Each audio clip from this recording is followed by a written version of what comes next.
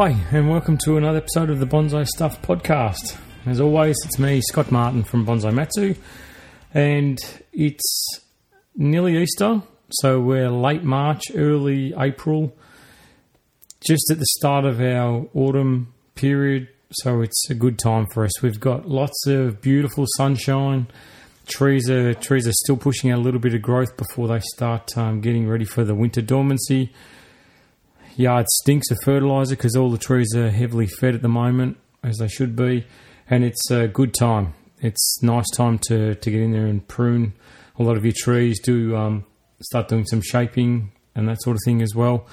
Not time for pines yet, a little bit early for them, but it's still a very good time. It's a nice time to be around the yard when you've got beautiful crisp mornings, blue sky, sun's coming up here. You know, the days are getting shorter and shorter, so the sunrise that you normally miss because it's either too early for you to get out of bed is now just at a perfect time. It seems I can get my morning coffee going and have a walk around the yard and really enjoy myself and soak it all in. So it's not so good for the lawn. That seems to grow, a million miles an hour at the moment, but that's horses for courses. It's a great season. So thanks for tuning in. It has been a bit of time between podcasts, as always. Seems to be that life gets in the way pretty significantly every now and then. And I've been busy. I've been very bonsai busy.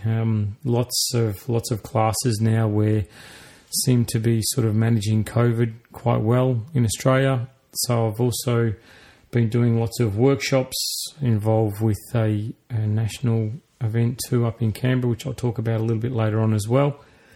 And have had a full dance card, to be honest. It's been great. I love it. I like it when it's like this. I think that, idle hands can be sometimes destructive.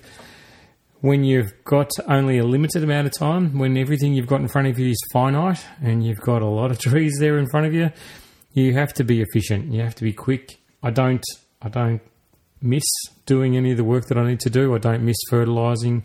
I don't miss any of the other work that I do with my trees to make them stay in top condition. So I just have to find time for it. So where I may have been idle before, now it seems that I'm pretty to the boards at the moment, which is, as I said, there's nothing wrong with it. I love it. I think it's great.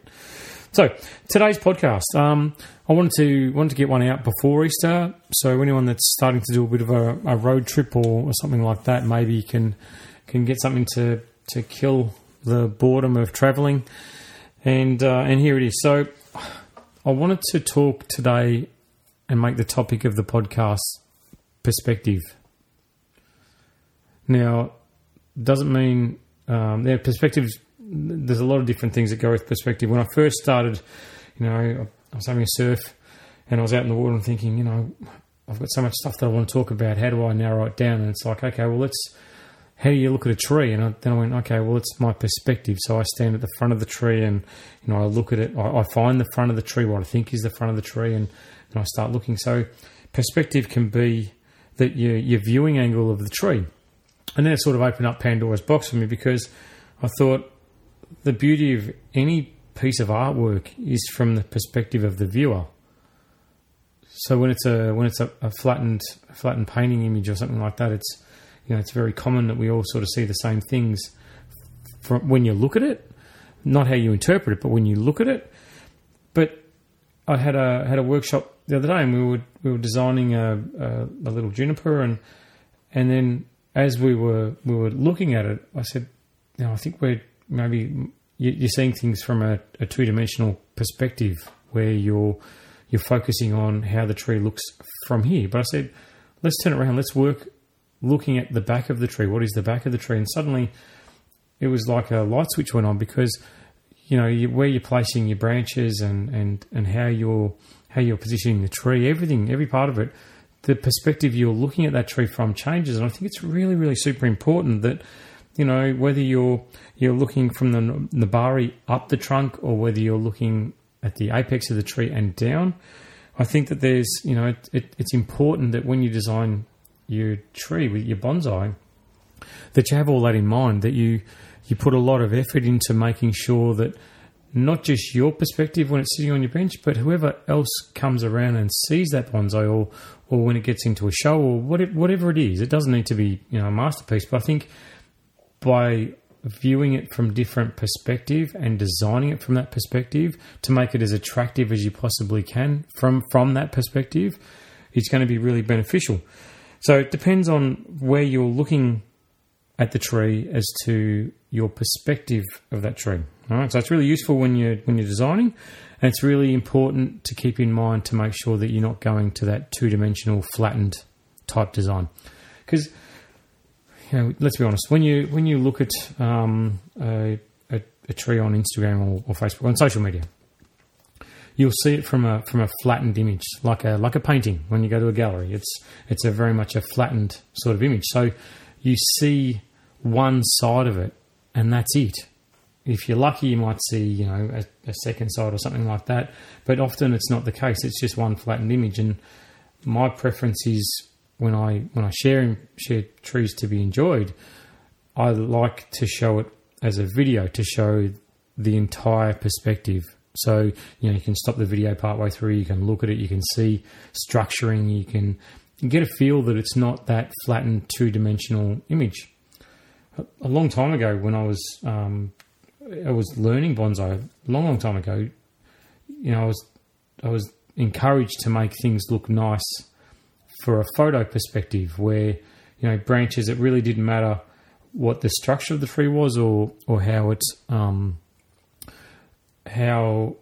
how well it was designed, how rounded it was designed. Like, and rounded, I mean, not as in a round ball, but as in, when you view it from every side, that it looks right. Like, it looks like it's growing naturally.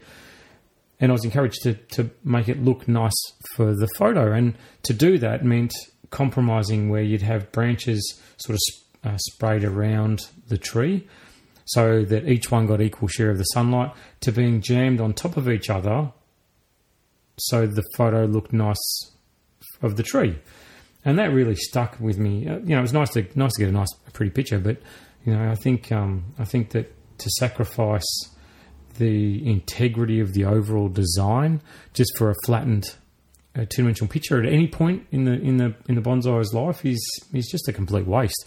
You're going to pay for it somewhere down the track. Sooner or later, that design's not going to work, and we're going to get into more horticultural stuff later on. But anyway, I think from a design perspective, it's really important to view it from all sides. But then I started digging a bit deeper about perspective, and I thought, well, it's not just where you're looking or how you're looking at a bonsai. It's your individual background that changes how you view that bonsai.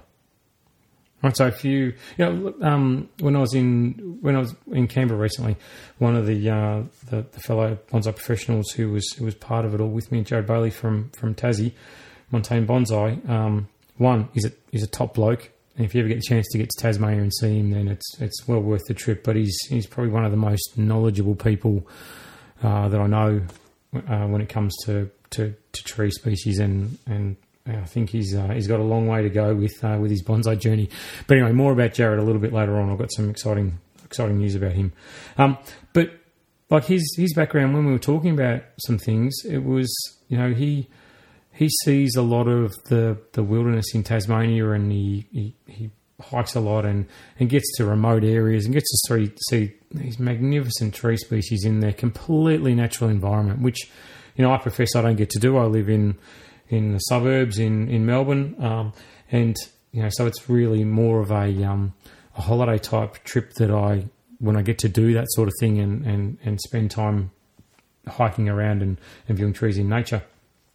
So a lot of what I see is limited to an online format, or parks and gardens and botanical gardens and that sort of thing. So what the vast majority of us would see. So when Jared talks about and shares his passion and opens up about how he views certain trees, his perspective on certain trees that become bonsai, it's completely different to what the experience that I've had. So I find that his design of his trees is going to be different because he's got a a process or a thought process in his mind that's very different to what mine is.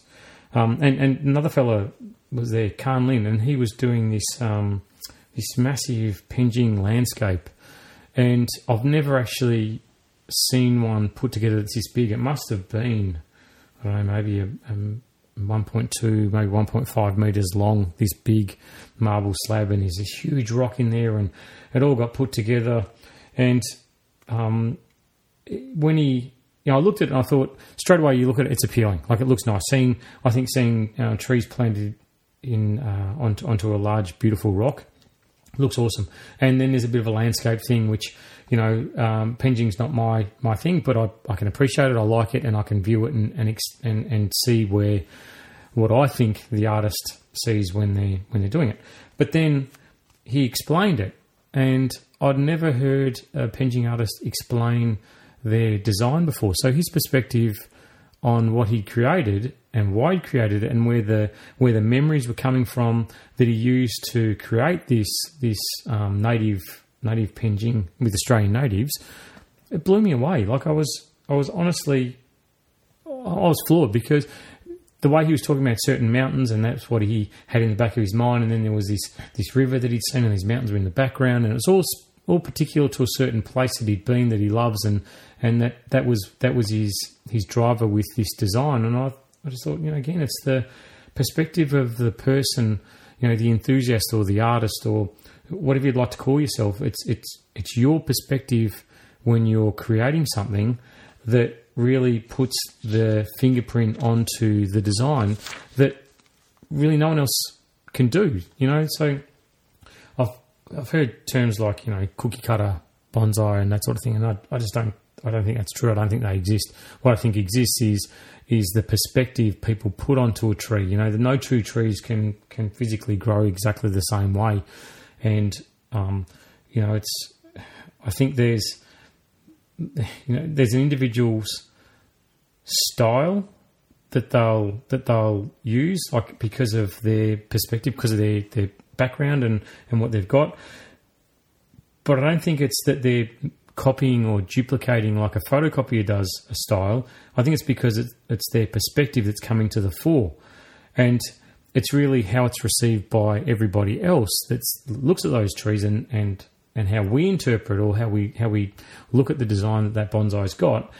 Our perspective that maybe pushes it into a category, saying, it's another pine tree. It's got its first branches on the right hand side. They're all the same. It's cookie cutter. Well, that's absolute crap. There's a lot of skill that goes into designing those trees, and I think it's pretty narrow-minded to brush possibly a lot of years training, development, styling, nurturing, care, love that goes into these trees, just because somewhere along the way you've seen in a magazine a pine tree. It's like saying, every native that's developed is exactly the same. They all look exactly the same. Well, it's just not true.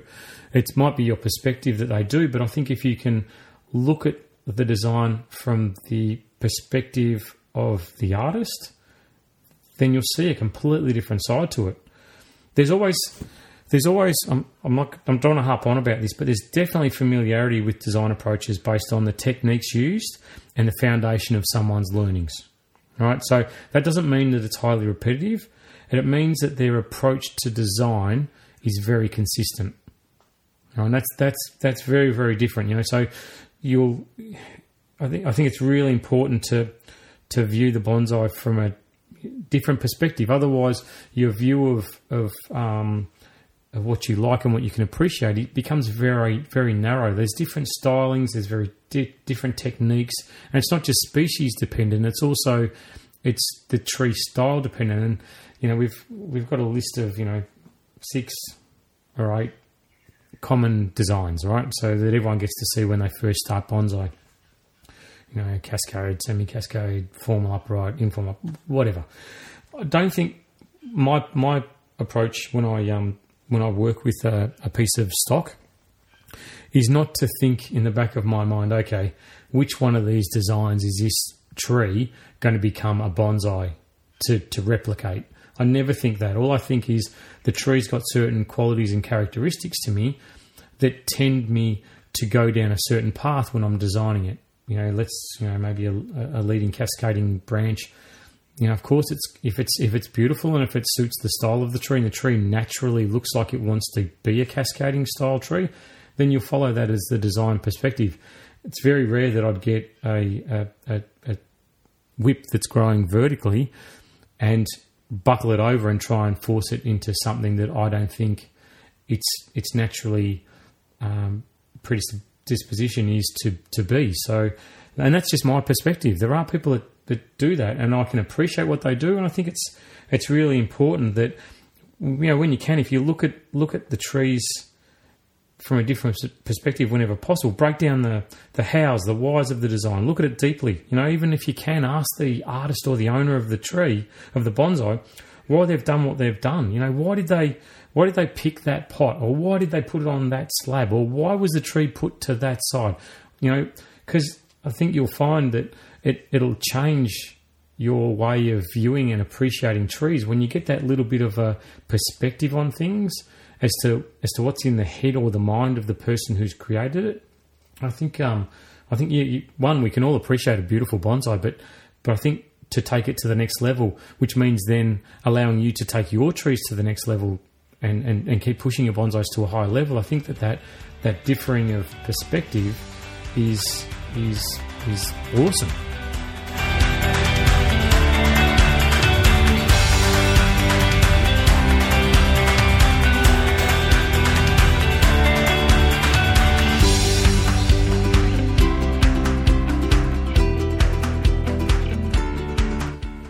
So there was an event recently held up in Canberra, Australia, by the National Bonsai and Penjing Collection up at the National Arboretum in Canberra. Lee Tafe, Sam Thompson, the two fellas that put it all together, the brains behind it all, where it drew in myself, people from Sydney, Jared from Tassie, and we all sort of came together. There was Tracy Francis from Murrumbung Ceramics, the brilliant pot maker from Melbourne. We all sort of went to this event together. They drew us all together to showcase natives, and also it was an all-Australian affair. Like COVID obviously has shut down the ability for international guest artists to travel, but I think we're much better anyway.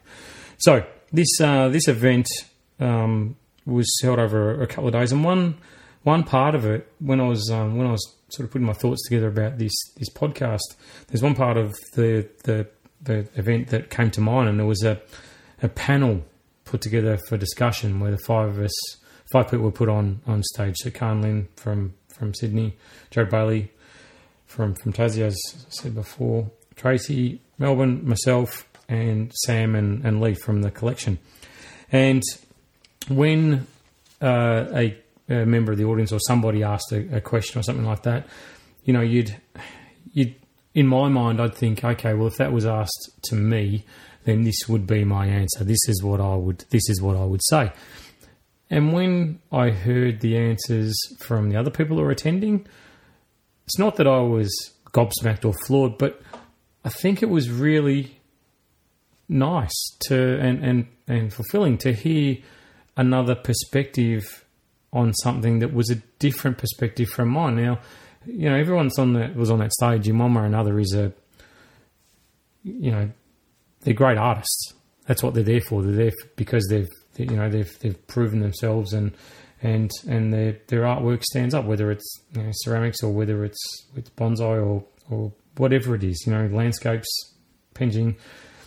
I think that so respect had to be paid, but hearing the different perspective on the answers made me suddenly open up. I'd sit there and go, wow, okay, that's not what I thought. So I think I'm learning in myself as well, to talk about this perspective thing. It's definitely something that I'm gonna run with from now on too, and maybe appreciate things a little bit more and a little bit more in depth than where I was before, and maybe think about what I do a little bit more too. Maybe things like pairing pots with trees and how they're displayed and how they're set up. Sam did a brilliant demo on Kisumono, he's talking about that, and I've, naively, I suppose, haven't put as much time and effort and thought into Cristiano, but when he was talking about it and with such passion and putting it together, it's like, wow, it's like everyone that comes to see me for bonsai courses or whatever, it's like, geez, I wish I'd started this 10 years ago. That was me. I was like, I wish I'd started Cusimano 10 years ago. It's now I'm 10 years behind where I should be. But, I think that as long as you never think there's nothing to learn or there's nothing to develop or nothing to advance when it comes to bonsai and everything related around bonsai, then I think you'll be in a good place. I think it's when those barriers shut and your perspective locks and doesn't change. I think that's when things can get a little bit stale and possibly it's not a long term thing. I just think that there's no right or wrong answer when it comes to anything with bonsai. There's just a different perspective, just another perspective. And people can hold their beliefs and their perspectives very tightly, but it's just a perspective. It's just a belief. That's all it is. I think that there's definitely room for cross-sharing of ideas, and these events like what we had in Canberra, brilliant. I wish that happened every week. Where you're bringing people from different climates and different conditions and different availability of stocks, and you put them all in a room together and say, what do you think? And I think that it sort of sparks that flame again. When you're in Brisbane, you'll see a certain type of stock growing, and you'll speak to people at your local club that come from that sort of area. So it's very insular. And likewise, if you're in Adelaide, in South Australia, it's the same thing. There's diversity. Of course, there's diversity. I'm not saying it's only one type of tree or one type of design or one type of person, but everyone's sort of at the local club level is experiencing thing at the local club level. Whereas when you go to these national type events, or travel interstate for an event or something like that, when you can, of course, then I think it just changes everything. If you go there with an open mind, with the view that, hey, I'm going to be a sponge. I'm going to take in as much as I possibly can over the next X amount of days, and don't go there with an agenda to say this is what it is and this is the way it has to be. You go there with an open mind and say, hey, that's cool. I'm more than willing to share my ideas, more than willing to talk about what I do, and ask people what they do, and it broadens your horizons. And it doesn't mean you have to necessarily go back to home to your collection and get the chainsaw out and take everything off at the first branch or anything like that. But and talking with Jared about what happens in Tasmania and with his colder climate doesn't make me wish I lived in the colder climate. But it certainly makes me a bit envious of a few of the trees and how they grow down there, as I'm sure he would have, being in Canberra and seeing the way the trees grow there. It's like, I'm sure he goes home a little bit envious for things as well. But anyway, that's just the way it is. I think what we can't get around as bonsai enthusiasts, no matter what, is the horticultural principles of caring for your bonsai, no matter what your perspective is. No matter what you want a tree to look like, when design and horticulture clash, horticulture always wins. Always. So when you're designing trees and you're positioning branches and you're looking at something that's nice for a photo, just be mindful. Two branches sitting on top of each other, the one that's shaded, it'll eventually die. Or it'll weaken, So I think that you've got to make sure that you're keeping in mind very, very strongly the horticultural requirements of a tree in a pot, a bonsai like we have and we love, and make sure that you're having that first and foremost in the front of your mind whenever you're designing a tree. You can design a tree however you want. It'll look great for 3 months, 4 months, 5 months. You might get a year out of it, but sooner or later you got to pay the piper. You're going to find that there's definitely going to be a catch up with what you've done with that design.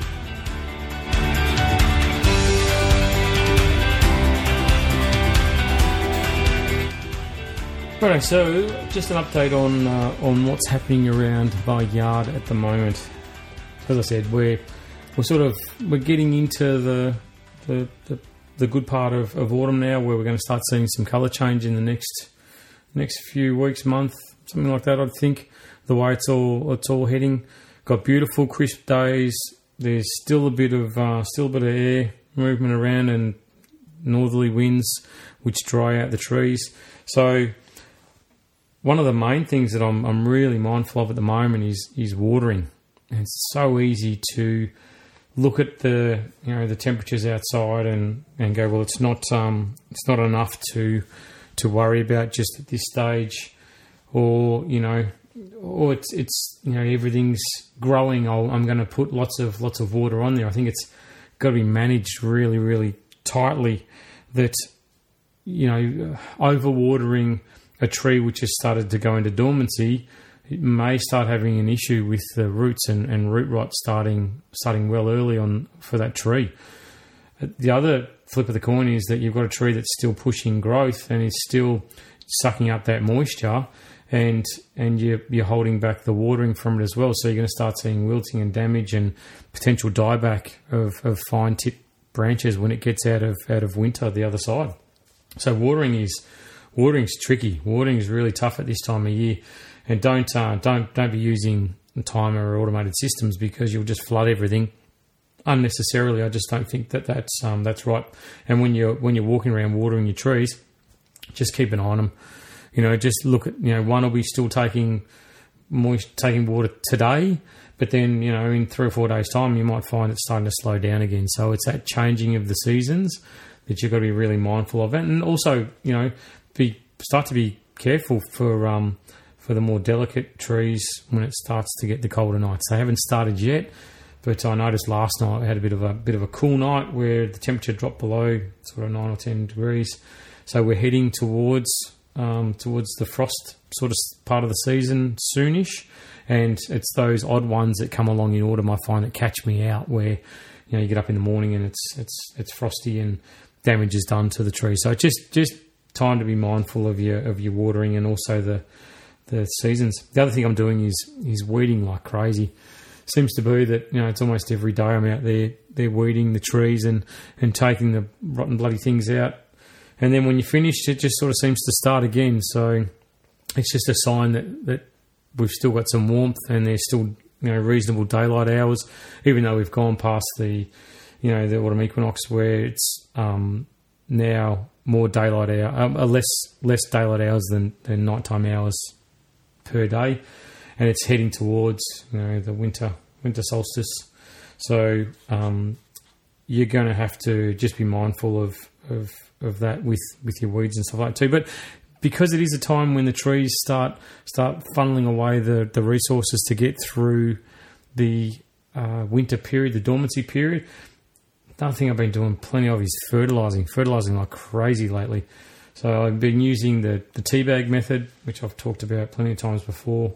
Mix is still exactly the same, 50-50 blood and bone with a organic slow release pellet fertiliser. One bag lasts roughly a month, sometimes more, sometimes less, but let's say it's a month. And I'm really putting a lot into the trees now.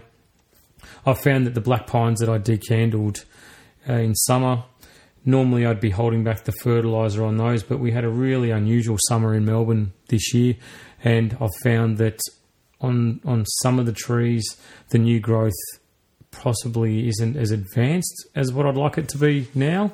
And there's still time for it to grow, so I'm not panicking by any stretch of the imagination. So if your candles, your new buds that have grown haven't sort of met expectations yet, don't panic about it. But I have been adding fertiliser tea bags to those pines where in the past I wouldn't have had to. But our summer was a lot cooler, and we didn't seem to get the warmth that I thought we would have.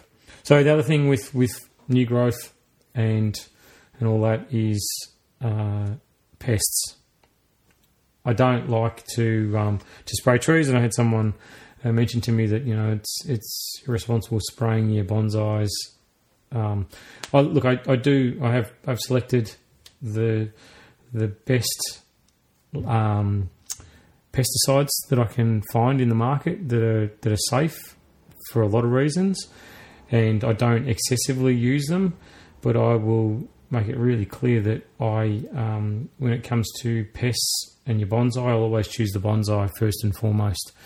Strong, healthy bonsais don't get impacted from pests like weak ones do, so I'll always push the health of the tree first and foremost, and then the pests, I can live with them every now and then. I don't have a problem, but I will stop them before they start doing damage to the core of the tree. So yeah, I've been on guard for that as well, and preventative sort of fungicide spraying as well, because we're sort of getting to that sort of time of the year as well. So, and I'm getting ready for repotting. It seems like I just talked about that the other day, but it's now 3 or 4 months away from getting into repotting full swing. So I need to coordinate everything, getting my mix ready, getting my pots selected, making sure I've got my supplies, all that stuff. The more I do now at the start of autumn, the less I have to do when I get into repotting later in the end of winter. So a little bit of work now, a bit of coordination without stress, without pressure, means that I can definitely make it a great repotting season again. So what am I working on at the moment? I have in front of me 2 trees. So I've got a beautiful blue Atlantic cedar, which I think most people would know from Instagram. That's getting well and truly due for its prune and its clean up and its reshape and make it look all pretty again. It's been left alone basically for 12 months. So it hasn't been touched for 12 months, and the growth on it is very refined and very even. So it's not like it's out of control with any of the spring shoots. And I like with my advanced trees, doesn't matter if they're cedars or what they are, but I like that, unless it's a maple. Maples are very different, but we'll talk about that another time. But I do like with my my conifers or my evergreens to allow them to push out growth and stay a little bit shaggy as well. Use the new growth to be what dictates the roots and how strong they are, rather than just having it looking perfect all the time. I actually enjoy them when they look that little bit wild, a little bit natural. They get away from that perfect shape that we put onto them, and they just push out a little bit. And that's where this one's at the moment. It's got the old needles starting to fall off. It's got some shoots that need to be pruned. It did have a few little seed pods on it that have had caused some dieback on some branches that I need to go through and clean up as well. I don't think there's any wire on it. I'll have to check with that, but that would be a great case for removing the old wire and looking at the branches and seeing where I need to do wiring. That's another thing. When I get more advanced tree, when you first style it, one, you'll shape the trunk with wire. Secondly, you'll wire the primary branches. Thirdly, you'll get in, it's the secondary branches that start getting wired. And then as they get more and more mature, there's less and less wire on these trees, unless you want to redesign it. So I find that when you do get to wiring an advanced tree, or when I do get this, I often grab 3 rolls of the lightest copper wire that I've got, and I'll put that out on the bench, because I know before I even start, I'll look at the tree and think, yep, branches are where I want them to be. The trunk's where I want it to be. Everything's looking good. So now it's just a matter of that light refinement. So it's that really easy, simple wiring task that sort of, the odd branch here and there that you put back into place, and you reset the design and go, right, now off you go again. Have fun. And that's that I like. Once you get into that maintenance mode with trees, it's not always about, pulling out the 6-gauge copper wire that's as thick as your little finger and smashing trees and bending them and whatever else. It's about the refinement and bringing it back. And you can get bored with a tree the way it looks. If that's the case, maybe sell it, maybe move it on if you don't enjoy it. But I enjoy some of the advanced trees, more advanced trees, when it gets to that point, and it's the more maintenance tasks as well. I had this conversation the other day with somebody where, and I may have even said it before on the podcast, that I think it's worthwhile that everyone that's a bonsai enthusiast, not a bonsai owner, but a bonsai enthusiast, someone who loves the trees and, you know, is becoming addicted to bonsai, that you don't just go out there and buy, you know, 20 juniper whips and wire them and shape them with the thought that, you know, in 20 or 30 years they're going to be brilliant bonsai. I think it's worthwhile to go and buy 5 of them, but then get some stock that's been grown for 15, 20 years by a nurseryman that has no branching structure whatsoever, and it's in a black tub, you know, and you buy that and you know that, okay, so I've got my whips that I'm going to do my base styling on. I've got my nursery stock, which I'm going to develop branches on, primary branches, and I'm going to start working the roots and potting it up into a correct bonsai mix and starting to develop the tree. So the only thing you haven't developed is the nabari and the trunk, basically, because that's what the nurseryman's done for you, which is what you paid for.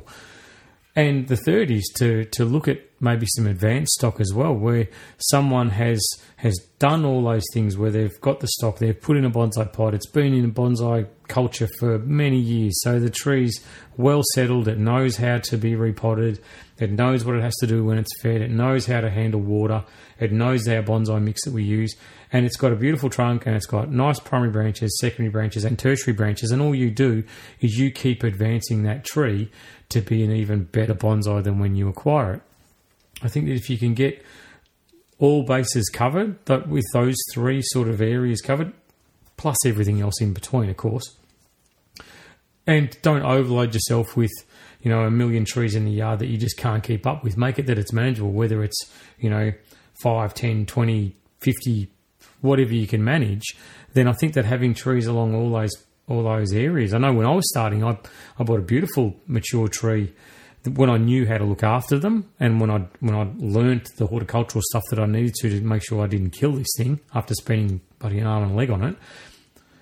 But it changed my whole perspective of how I looked at my collection, you know, and also gave me guidance and drive and hope with some of the stuff that I had sitting on the bench that, you know, maybe was still a long way away from being where this one was, but I thought, you know, there's a path and it's a progression, and it's okay, well, that's 5 years and I'm there. So it sort of, it reignites the flame, I think.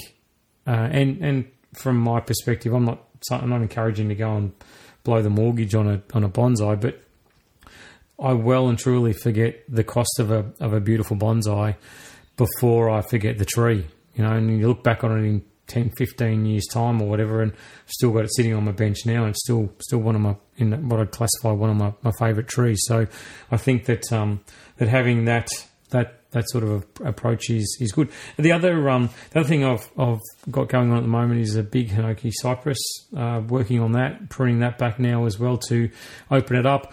I'm really mindful with my trees at this stage when I do start working on them. One of the primary things I'm looking at is how dense they've got, because, you know, no sunlight, no air, no life. Basically, that's how it works. So if you get a nice full branch on your bonsai, and, you know, when you pull it apart, if you start seeing browning of twigs or dead little branches, well, it's time to thin it out. So that's the real focus I've got is, one, I want to make it look beautiful because it's only going to be on the bench once for the next 12 months. It's a mature tree as well.